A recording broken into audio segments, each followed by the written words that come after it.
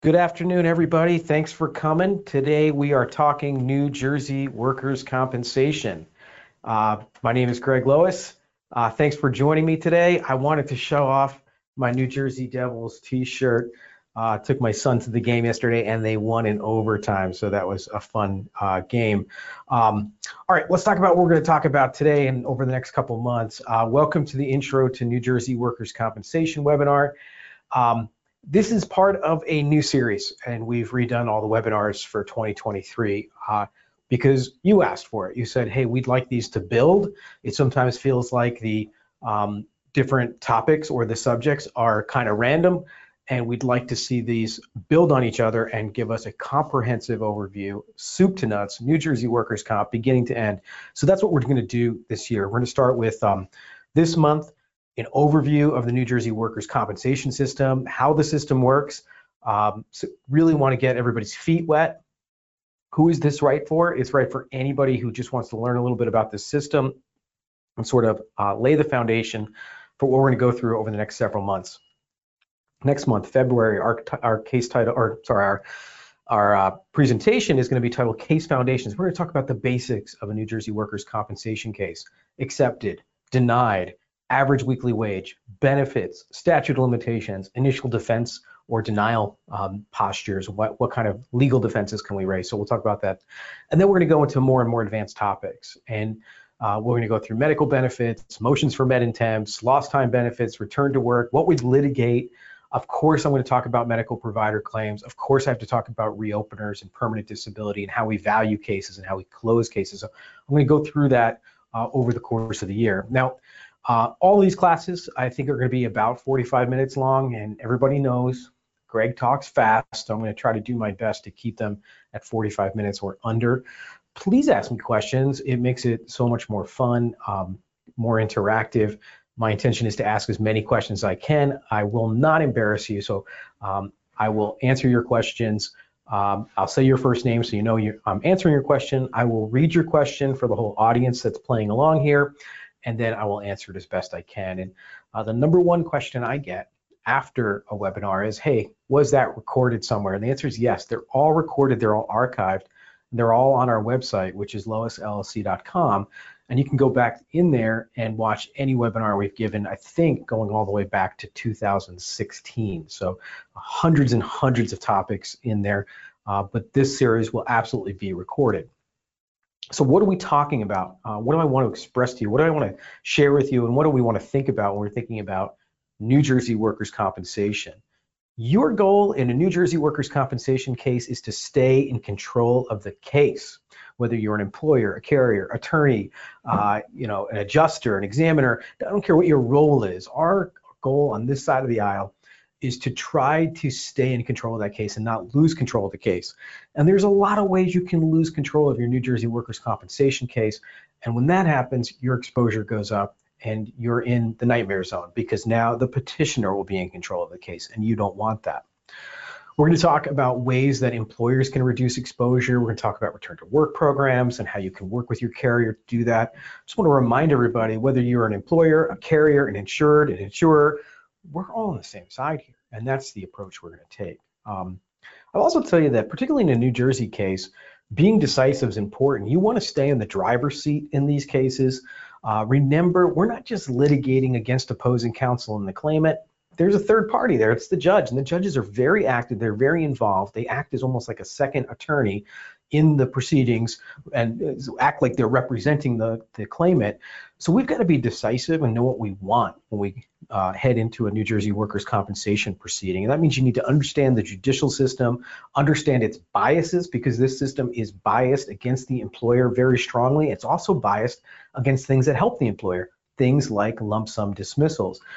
This system is also biased in favor of allowing the petitioner to reopen cases forever. And we need to stop that. So that's one of our challenges, is defeating reopeners. So that's something I'm going to teach you during the course of this course. I'm also going to teach you how to win medical provider claims, which are vexing and annoying a lot of my clients. And we'll talk about our best strategies for doing that. And finally, all through this course, we're going to talk about practical ways to reduce exposure, what works, what doesn't work. I've been at this for 22 years. I can't believe I can say that. My first job was with the Division of Workers' Compensation in New Jersey. I was a law clerk to the division. It was my first job after law school. I'm very familiar with the system and how it works, and I'm here to help you reduce your costs and exposure. That's my role. So let's talk a little bit about Lois Law Firm. And I do want to give a little quick look back at 2022 for those of you playing along. And I also want to introduce you to the firm for those of you that are new to us and what we're about and what we're doing and what we're going to do this year. So what's our vision, our mission, our values? Our vision is to be the go-to workers' comp defense firm nationally for the top employers and the top carriers. That doesn't mean everybody. That means for the top, maybe 50, maybe 25. I don't want to keep it small. We want to keep it tailored. We want to be their go-to. I want to be the first person they call when they have a challenge, whether it's New York or New Jersey or Longshore. And then for the people that are helping and serving these amazing employers and insurers, I want to be the best place for them to work in this industry. Our mission is to take control and stay in control of these workers' compensation cases. Take control and stay in control. That is our Jersey theme. If there's only one thing you learn from me in this entire year of webinars, it's going to be that our goal is to stay on top of these cases, stay in control of them, not let the petitioner take control, because that's when employers and insurers start getting taken advantage of. Our goal, of course, is to drive these cases to closure. The way you do that, the tactic always is to stay in control. And that's our firm mission. We don't do 20 things here. I don't do divorces and real estate closings and commercial litigation. We only do one thing. It's workers' compensation defense, and we are very good at it. We're good at it because of our values. Our values here are creativity, advocacy, professionalism, and service. That's the values that we bring to these workers' compensation case, and it also are the values that inform our culture. We want our culture to be harmonized with the way we approach cases, and these 4 values are really how we run this place. Inside our workplace, it's the same values: creativity, advocacy, professionalism, and service. We call it CAPS.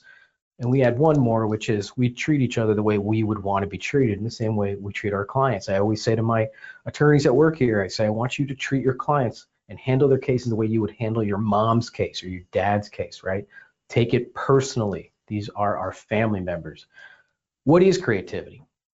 Why is it so important to me? I mean, I built my reputation on being creative, trying new tactics, adapting, collaborating with my clients. It means we have to take some risks. Inside, in the office, at Lois, we have to trust each other. We have to take some risks for each other. We have to be open to coaching, right? And we have to be willing to solve problems. But creativity, it's easier to define as what it isn't, right? When you see your attorneys doing the exact same thing in every case, same recommendations, it's super frustrating. No one wants to deal with that. Okay, it's the same old, same old. I also think, and over the years, I think we currently have over 40 attorneys working here, but I think over the years, I've managed probably over 100 attorneys in my career, because at a prior law firm, I was their managing partner of their New York office. And what I can tell you is sometimes attorneys or their paraprofessionals procrastinate. They just don't know what to do, so they just do nothing. They just sit there. Or I see them filling their day with chores. They don't tackle the big challenges they have in their cases. They just do a lot of easy phone calling or nonsense work that doesn't actually move the ball. So that's not creativity, and that needs to be stamped out and disciplined out of the workplace. Internally, the way we work together, right? We need to be creative towards each other. We need to continue to learn. And I know how we can measure we're being creative. It's because we're learning. Internally, we're doing training, workshops, internal file reviews. We're doing that every week. And we're always asking each other the question, what did you learn? What can you apply to your cases?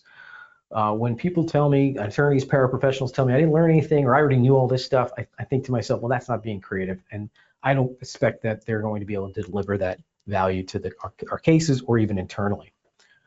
Our second value is advocacy, right? Sometimes attorneys lose track of the fact that they have a client, and we're here to aggressively pursue that client's interests. I'm here to stand up for you so that you don't get taken advantage of in a workers' compensation system which is at best indifferent to your needs and most of the time is hostile to you. Advocacy is holding our adversaries responsible. You know, the law requires a lot of things from plaintiffs and their attorneys. They don't do most of them. That's my role. I need to hold them accountable. In the workplace, we have to be advocates for each other. I always stick up for my attorneys. I stick up for my teammates. We push people up that we want to become managers or leaders. But at the same token, we hold each other accountable, those people who do not exemplify or model our firm values. Advocacy is easier to define by what it is not. In our cases, it's letting our clients get preyed upon, right? That's not, it's being lazy. It's failing to disrupt the other side. That's my job. My job is to make their job harder, right? That's what I'm here to do. I need to test their case, not just go along with it. Advocacy is not explaining bad outcomes all the time. I think nothing frustrates clients more than hearing, oh, well, in this jurisdiction, we can't use DAGE MRIs. Or in this jurisdiction, this is the IME doctor you use and you stuck with them. No, okay, that's not advocacy. That's not thinking outside the box. And the same thing inside the workplace, right? In the workplace, we can only support people that work here that exemplify our values internally, externally, and we don't tolerate behaviors that conflict with that. This has to be measured. And to me, the way this is measured, particularly internally, is when our leadership is pushing people up, when I see them finding people that we should maybe put into the leadership training program or nominate to be managers. That's what I'm looking for. People are engaging with their teammates. Professionalism is the next value, and that means we do what we do with ethics and integrity. We recognize that when we're defending you in a workers' compensation case, we're the representative of your company or your insurance carrier, and we have to defend you in an integrous way. I'm civil to my adversaries, but I'm not friends with them, but I'm civil to them, right? I'm polite to the court, I'm appropriate. To me, professionalism is also maintaining a normal work-life balance, right? That means you need to have time for yourself and time for your loved ones. This should not be a 24-hour-a-day job. And so in our workplace, it also means respecting the needs of teammates. If someone's calling teammates before and after working hours, that to me shows someone who's out of balance, and they're pulling other people out of balance. So we can't tolerate that. Professionalism is also defined by what it is not. It's not lazy, shortcuts, hiding things, not respecting confidences or keeping confidences, or having a work-life balance that's out of check. And in the office, we don't tolerate a lack of professionalism either. I measure this internally by how well our managers steward the people that are working with them on their teams. Are they making people more efficient? Are they protecting them from the time wasters and the distractors? And are we addressing behavior when we see that behavior is out of balance? Are we doing those things? The last value is service. And this value to me is incredibly important. It's literally how I built my whole business. It's just by being responsive. And we have firm standards internally on response times, and we do try to enforce those. And our firm standards are pretty much standard across the industry. We'll return your phone calls the same day and emails within 24 hours. So we want to either meet or exceed that. That's basic stuff. But really, to me, service is actually creating more than just a vendor-vendee relationship with our clients. We want to be their go-to person. We want them to think of us as a partner, not a vendor. I want you to think of me as someone who's here to help you as you get your program aligned, as you get your cases resolved. In our workplace, it means we're treating each other, again, with the golden rule. We're communicating well, and we're forming great bonds with each other based on respect. In our workplace, we're trying to avoid transactional relationships. We're trying to look towards true relatedness here and not opportunistic behavior. The same way I think of my clients, this isn't a transaction, this is a relationship. It's more than just a paycheck. I get a lot of direct feedback from clients, and that's how we measure this. I also communicate with clients every month. Every quarter I send my clients a scorecard and I say, how are we doing, right? Internally, we start every single meeting at Lois Law Firm by going around the room and saying, tell us your client or employee headlines. Tell us what's happening, what's going on positively out there that we can build on, that we're happy about. The last thing is a golden rule workplace. We treat each other the way we want to be treated. And as we apply these values that we have, creativity, advocacy, professionalism, and service, we think to ourselves, how would I want those applied to me? Right? How do I expect those to be applied to me? And how do we apply them to our clients, right? We want to treat our clients the way we would want to be treated by them. I think those are our outlooks.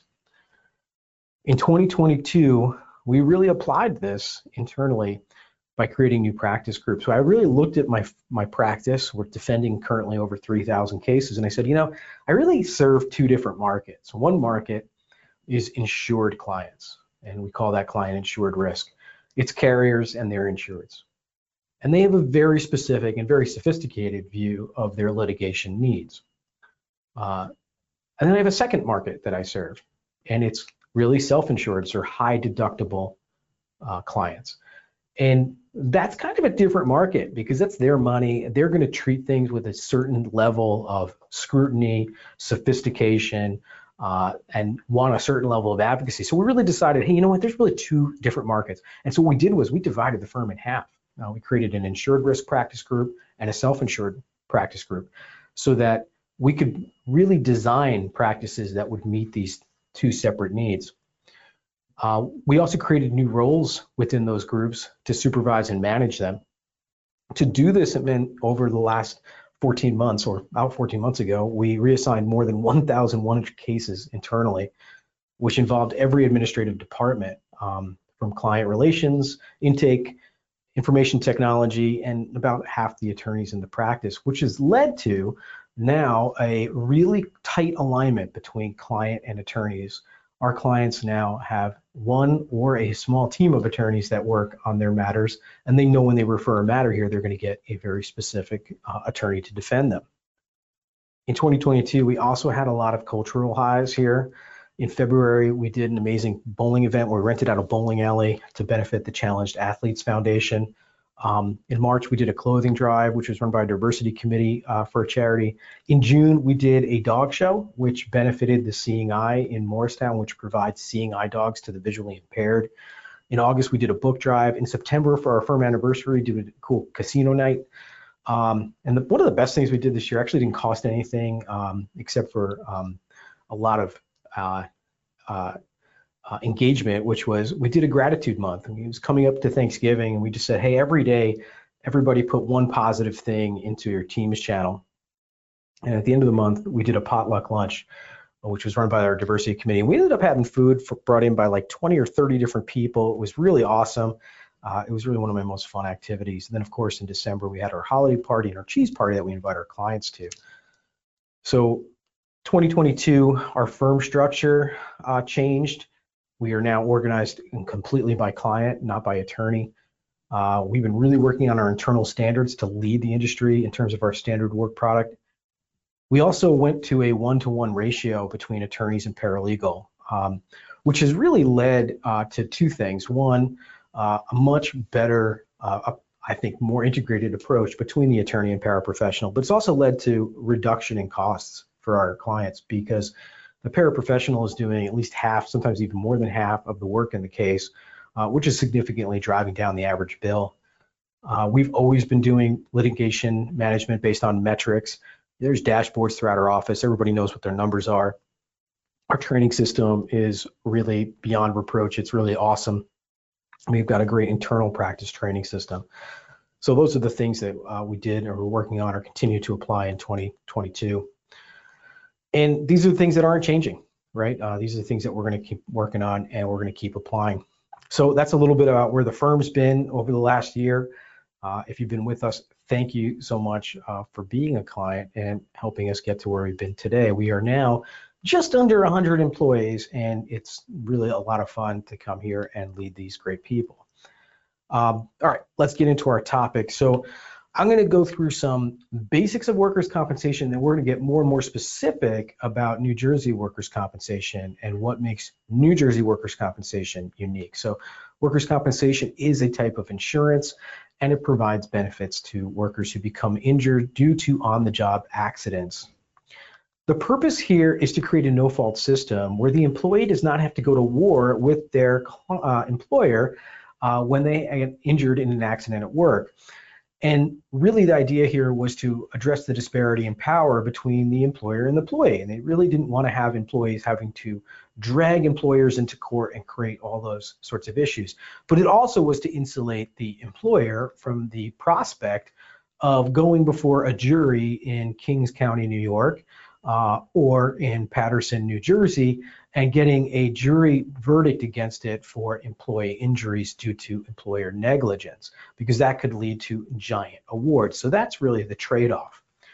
Now, workers' compensation premiums for that insurance never show up on an employee W-2 or payroll paycheck deduction. It's always paid for by the employer. And sometimes you'll hear employees talk about how, oh, I didn't really sue my boss, I sued their insurance company. Well, the truth is the insurance company recoups that cost by charging increased premiums, and those increased premiums are going to be generated by an increase in what's called loss experience. So really always comes out of the employer's pocket. A lot of parties involved in a workers' compensation case. Always one party that's always involved is the employee, right, and the employer. If there's an insurance company, they will be also involved, third-party administrator. And in New Jersey in particular, just remember that once you're in a litigated context, and relatively rare, it's only about 10 or 15% of cases become litigated, but when you're in a litigated context, the court becomes a party in the case. And remember, your judges are active. They have biases, and they bring them to the workers' compensation case. So that really is a party that we need to take into consideration. The main benefit for the employer of the workers' compensation system is exclusivity against lawsuits. You cannot be brought into civil courts or civil actions. You can choose how you're going to organize or address your potential risk or exposure by budgeting into your yearly sort of annual budget to run your business, how you're going to pay your premium, whether it's upfront or monthly, et cetera. That's another benefit. The last one is sort of being able to classify which of your employees are going to be covered or not covered by workers' compensation by perhaps being able to identify some as independent contractors. What are the benefits for the employee? Well, the number one benefit is immediate no-cost medical treatment. The next benefit is money. What's wage replacement? Now, New Jersey does have a temporary total disability concept. It does not have a formal partial temporary disability concept, and that's why I put an asterisk here on this slide, although the courts have increasingly recognized the potential for partial temporary disability. And I'll talk about that more in future presentations.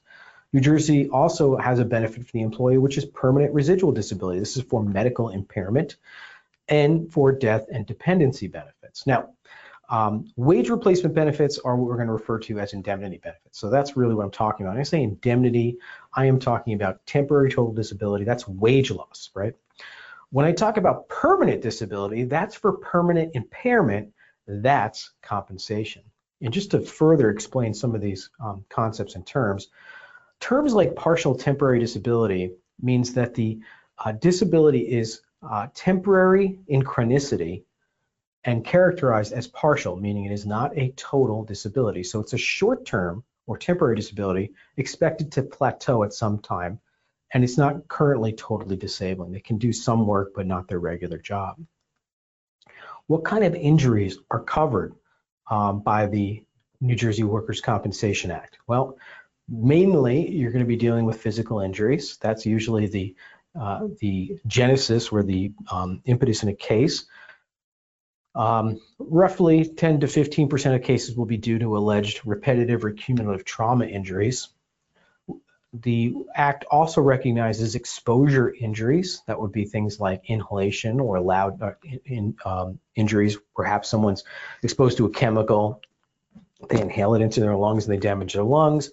Or you could think of something like exposure to loud noise, which could create a hearing condition.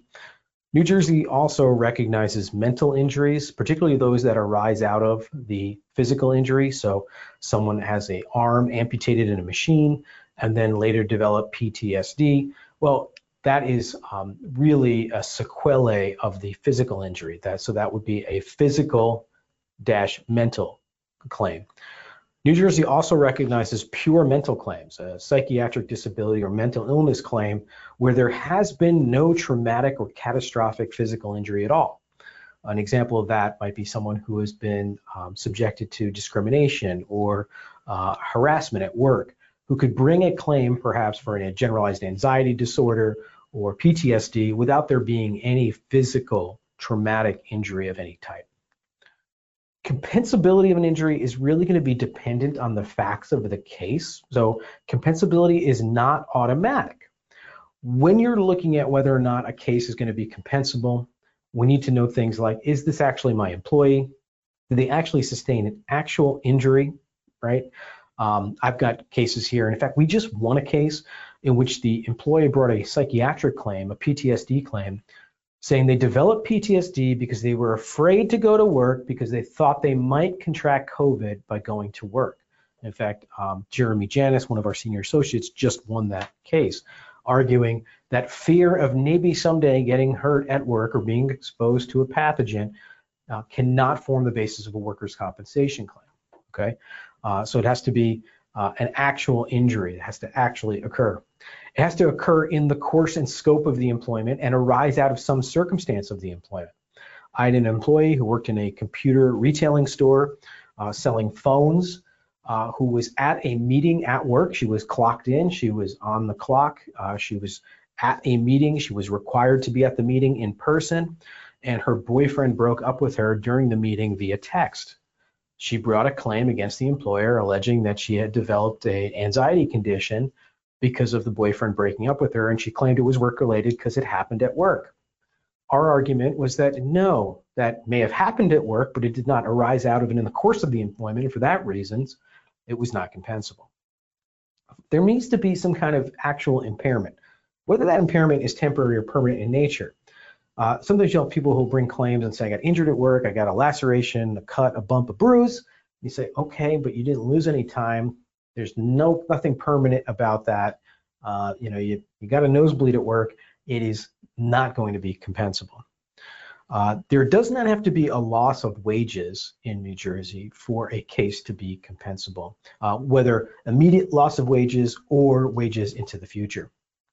New Jersey also has provisions that say whether it's an aggravation or an exacerbation of a pre-existing condition, those could be compensable under the New Jersey Workers' Compensation Act. Now, lots of cases or lots of claims might not be compensable. So we're going to go through in future presentations a real dissertation or a real discussion of the potential defenses that we have in a New Jersey workers' compensation case. But cases like horseplay, fights, assaults, I defended a case, in fact, it's on the firm website, called Cuciniello versus the Sports Authority of New Jersey, involving employees who were engaged in horseplay at work. They were bored, they were working in a warehouse, and so what they would do is they would get in the forklifts and they would drive the forklifts at each other with the tines of the forklift raised, the forklift sort of spikes lifted, and this game was called Forklift Chicken. Well, poor kid, Corey Cuciniello, he did try to turn away at the last minute, but unfortunately that forklift tine pierced his pelvis, went through one side of his pelvis, came out the other, major injury, damage to his hip, torn labrum, etc. And the question is that compensable? And of course the defense is no, you are engaging in horseplay. There was nothing about playing forklift chicken in the employer's warehouse that is going to benefit the employer, so that would be horseplay. And some fights, different types of assaults would not be compensable. Recreational activities, social engagements, right? So, recreational activities include things like playing on the company softball league team, or how about going to the Lois Law Firm charity bowling event for the Challenged Athletes Foundation. Are those things going to be compensable or not? It's really going to depend on the level of compulsion by the employer. Other things, we call them personal deviations from work, right? The over the road truck driver who makes a detour for a personal event, a detour or a frolic, those can or sometimes might not be compensable. Injuries that arise from going to and coming from work, particularly commuting time injuries. Those are generally not going to be compensable. New Jersey also says that intoxication or drug use that solely causes the accident will not be compensable. However, the statute does say that it has to be the sole cause of the accident and be intoxication. So these are, generally speaking, very difficult defense to prevail on in a workers' compensation case. However, the big takeaway here is just because an accident occurs at work doesn't necessarily mean the claimant or the employee is automatically entitled to workers' compensation. So when a new claim is made against you in the New Jersey context, the common responses, the first one is generally going to be investigation. Now, there also is some state required reporting. New Jersey does require a FROI, but I put LOL on the slide because the penalty for failing to file your FROI on time is only $15, and it is also rarely assessed. And so it's really a dealer's choice as to whether people file that FROI or not. Another common response would be doing your basic medical record canvass, a prior claim search. I think it is best practice in every case to do a Claims Index Bureau report. And then because in New Jersey you get the opportunity to direct and control medical care, you really should be selecting or directing the petitioner to a physician or medical provider of your choosing.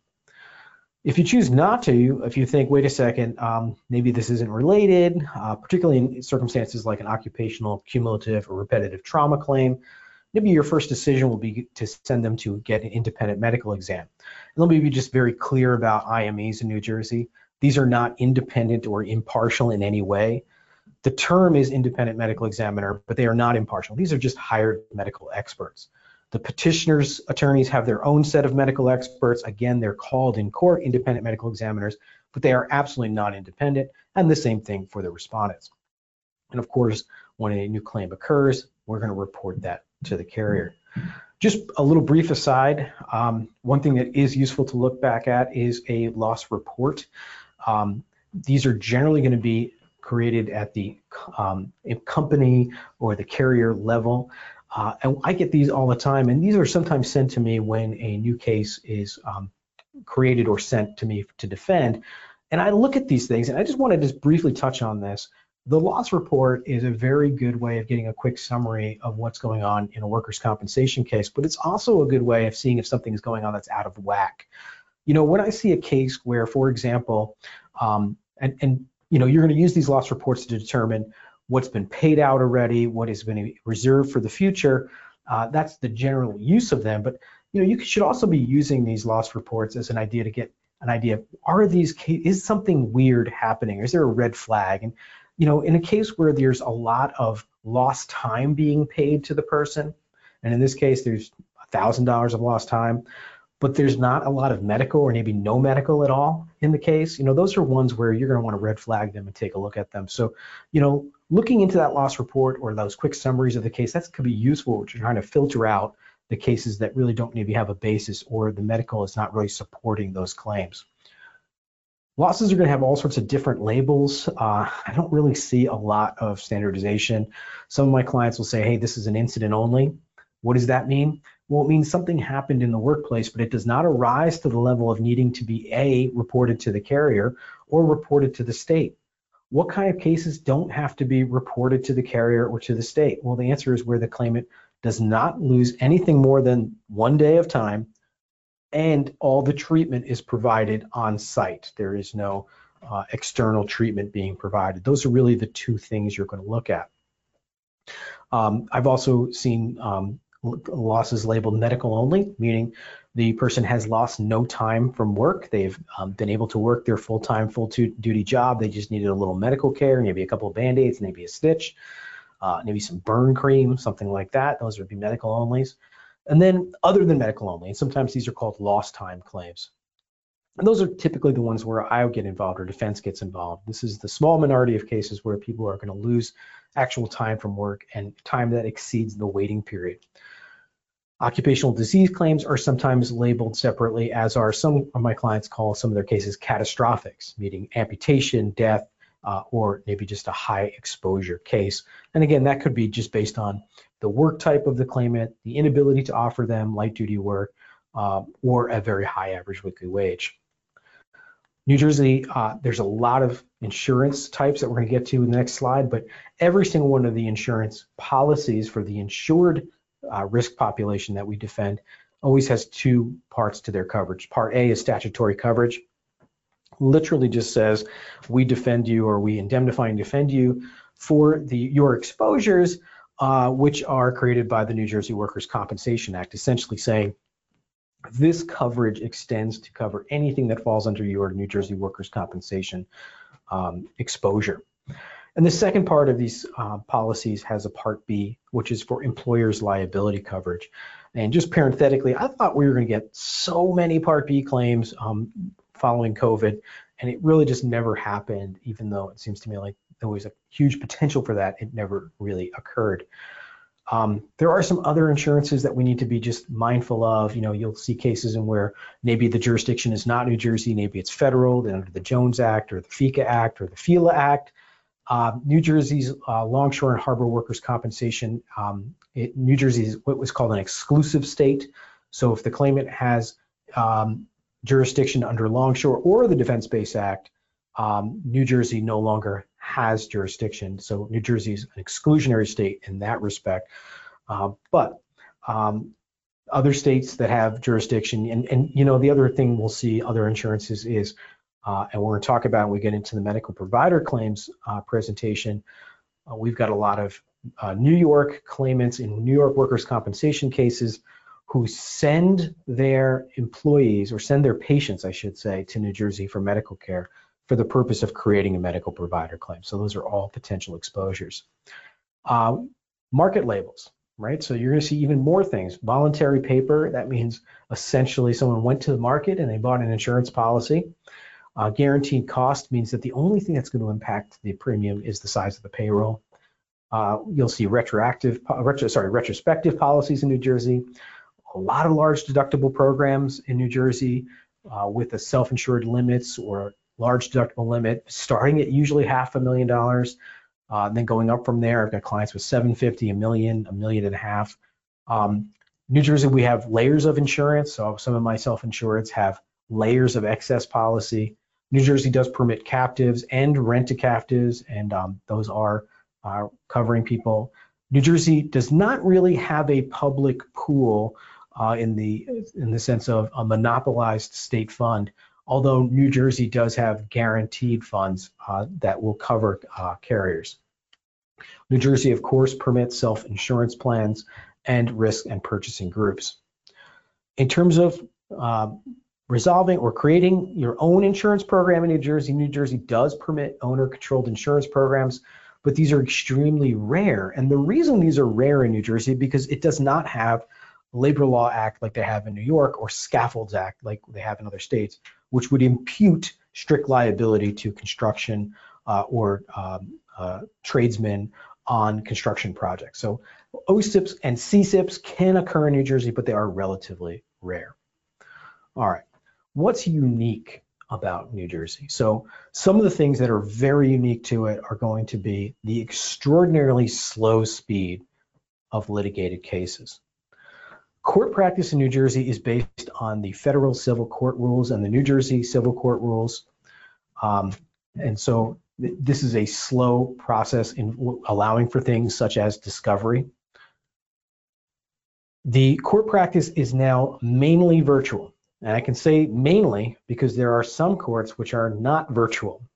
It is not uniform throughout the state. The chief judge has said that all the workers' compensation courts are open, but for some of the courts, they're really not permitting in-person hearings and they're doing everything virtually. And then I have some courts in where proceedings are occurring virtually, except for if there is a trial, then the judge wants it to be in person. And in fact, I am trying a case on Friday, January 27th in Jersey City, where we'll be taking the testimony of the claimant's physician, and that's because the judge of compensation wants it to be in person. So there really is no uniformity as you go throughout the state as to whether it is virtual or in person. It is very much judge by judge.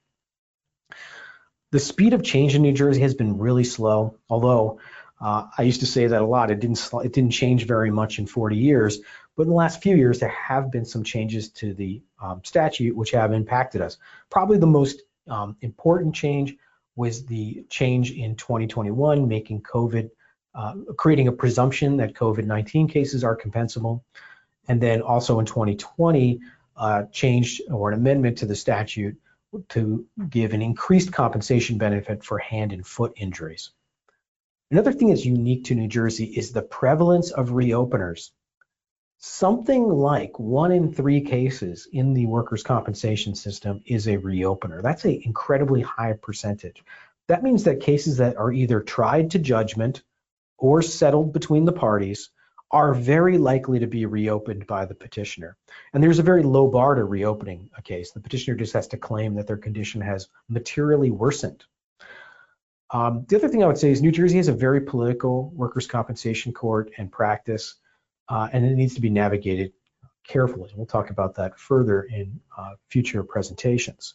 Some of the good, unique things about New Jersey, again, generally a slow pace of change. So everything that I'm going to teach you about New Jersey workers' compensation during these webinar series, it's probably going to be very good practical advice for the next 10 to 20 years. Really, the last major statutory change we had in New Jersey was in 1979, which also, by the way, was when New Jersey got a new constitution. So that's how long we've had a very stable statute. And things are slow in New Jersey, meaning particularly court practice, but it's very rules-based, and you should not be getting taken advantage of in New Jersey.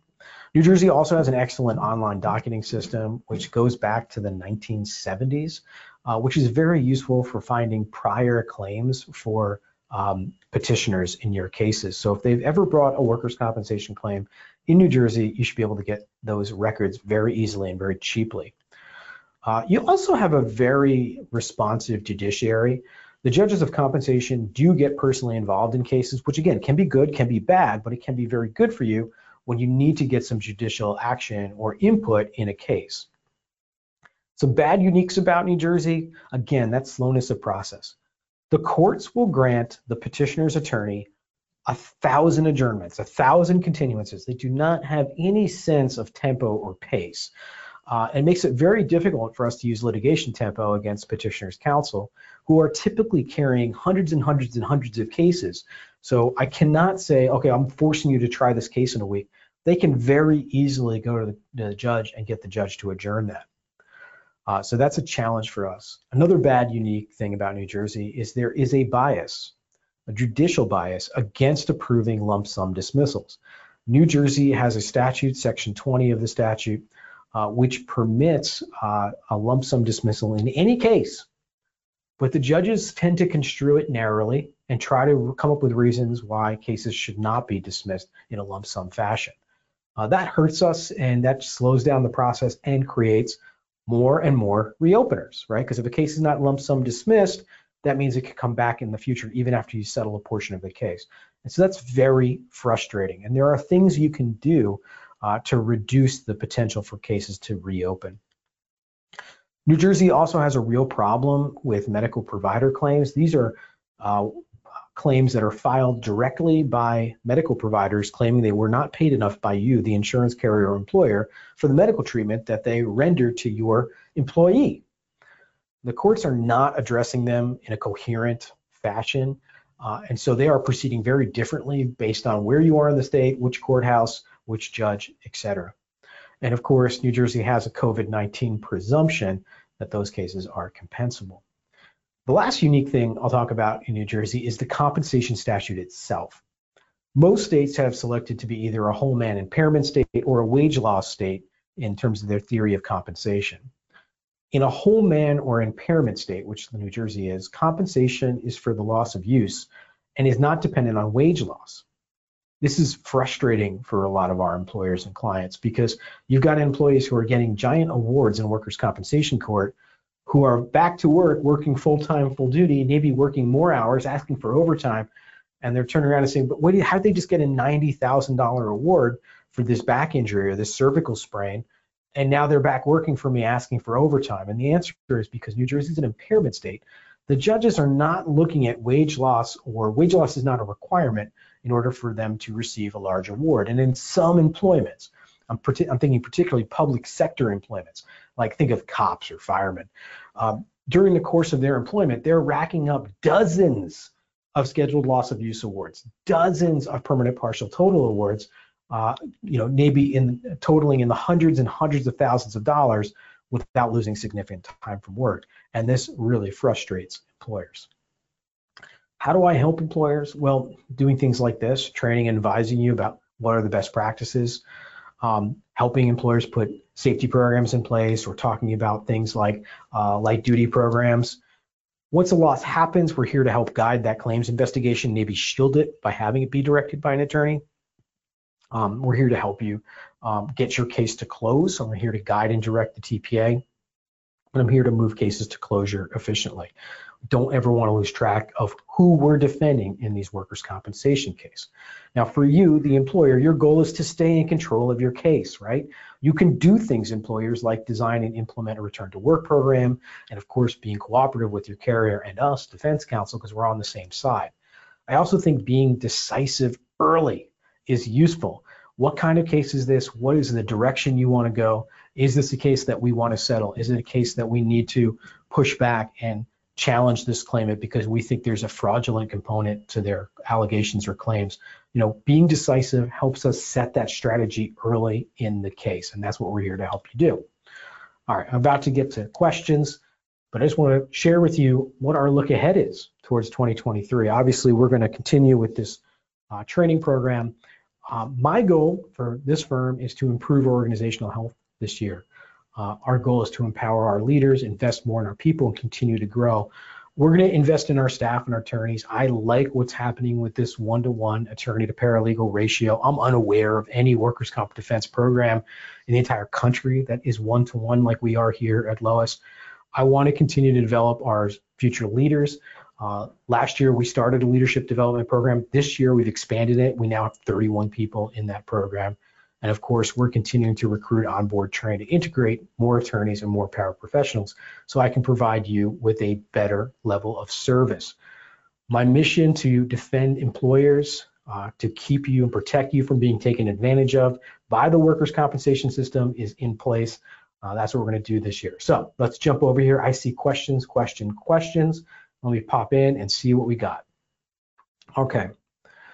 Greg, Deborah asked the question. Greg, is there a settlement with an employee? Can the employer do it in exchange for a resignation? Okay, so no, you cannot settle with an employee out of court. Any settlement involving a disposition of the workers' compensation claim, which could be a dismissal of it, a resolution of it, a settlement, a stipulation, has to be done through the workers' compensation court and approved by a workers' compensation judge. So first answer to the question is no, you can't not settle a case outside of court. Next, can you make a release and resignation part of a settlement that's filed in court? No, we cannot go and get a judge to approve a release or a resignation, releasing any other claims in any other jurisdiction, or approving a resignation. However, you can do a resignation directly between you and the employee, and the same thing with a release. You can do a release directly with the employee. And when you do that, that's absolutely fine. It's done out of court because it's not dealing with a workers' compensation issue. That is done between the parties. We negotiate those all the time. I have to tell you, though, that in the hundreds of cases that we settle or close a year, a very small percentage of them are we successful in getting a release and resignation. The plaintiff's bar in New Jersey is very against releases and resignations. And so it's relatively rare that you will see those in a New Jersey workers' compensation case. And when I say rare, I mean maybe 1 out of 50 or maybe even higher where you'll get a release and resignation. But it is possible, Deborah. So if you or your client says this is a very important part of us resolving these cases, or maybe you need it in a specific case, then yes, that's something that we can try to do. Okay. All right, then the remainder of these questions are just, hi, Greg, happy Chinese New Year, how you doing, like your shirt, those kinds of things that do not sort of arise to the level of being answered in front of everybody. Okay, thank you for those comments, though. All right, that's it for this presentation. Thanks for joining. We're going to get into deeper and more substantive topics as we go through. Wait a second, I think I got one more question here. It just popped in. Let's see. Oh, just thank you and a thank you. Okay. Oh. We're going to get deeper and deeper into these topics. We are going to go, I'm not going to talk about the firm anymore. I'm not going to talk about what we did this year, what we're doing next year. From here on out, guys, it is workers' compensation, and we're going to sort of go through these topics that I laid out in that first slide. So again, thanks for joining me. I know today went on for a long time. but I think it was good to sort of set the stage and explain, here's our outlook and here's what we're going to talk about this year. So again, thanks for joining me. Have a great week, and I'll see you next month.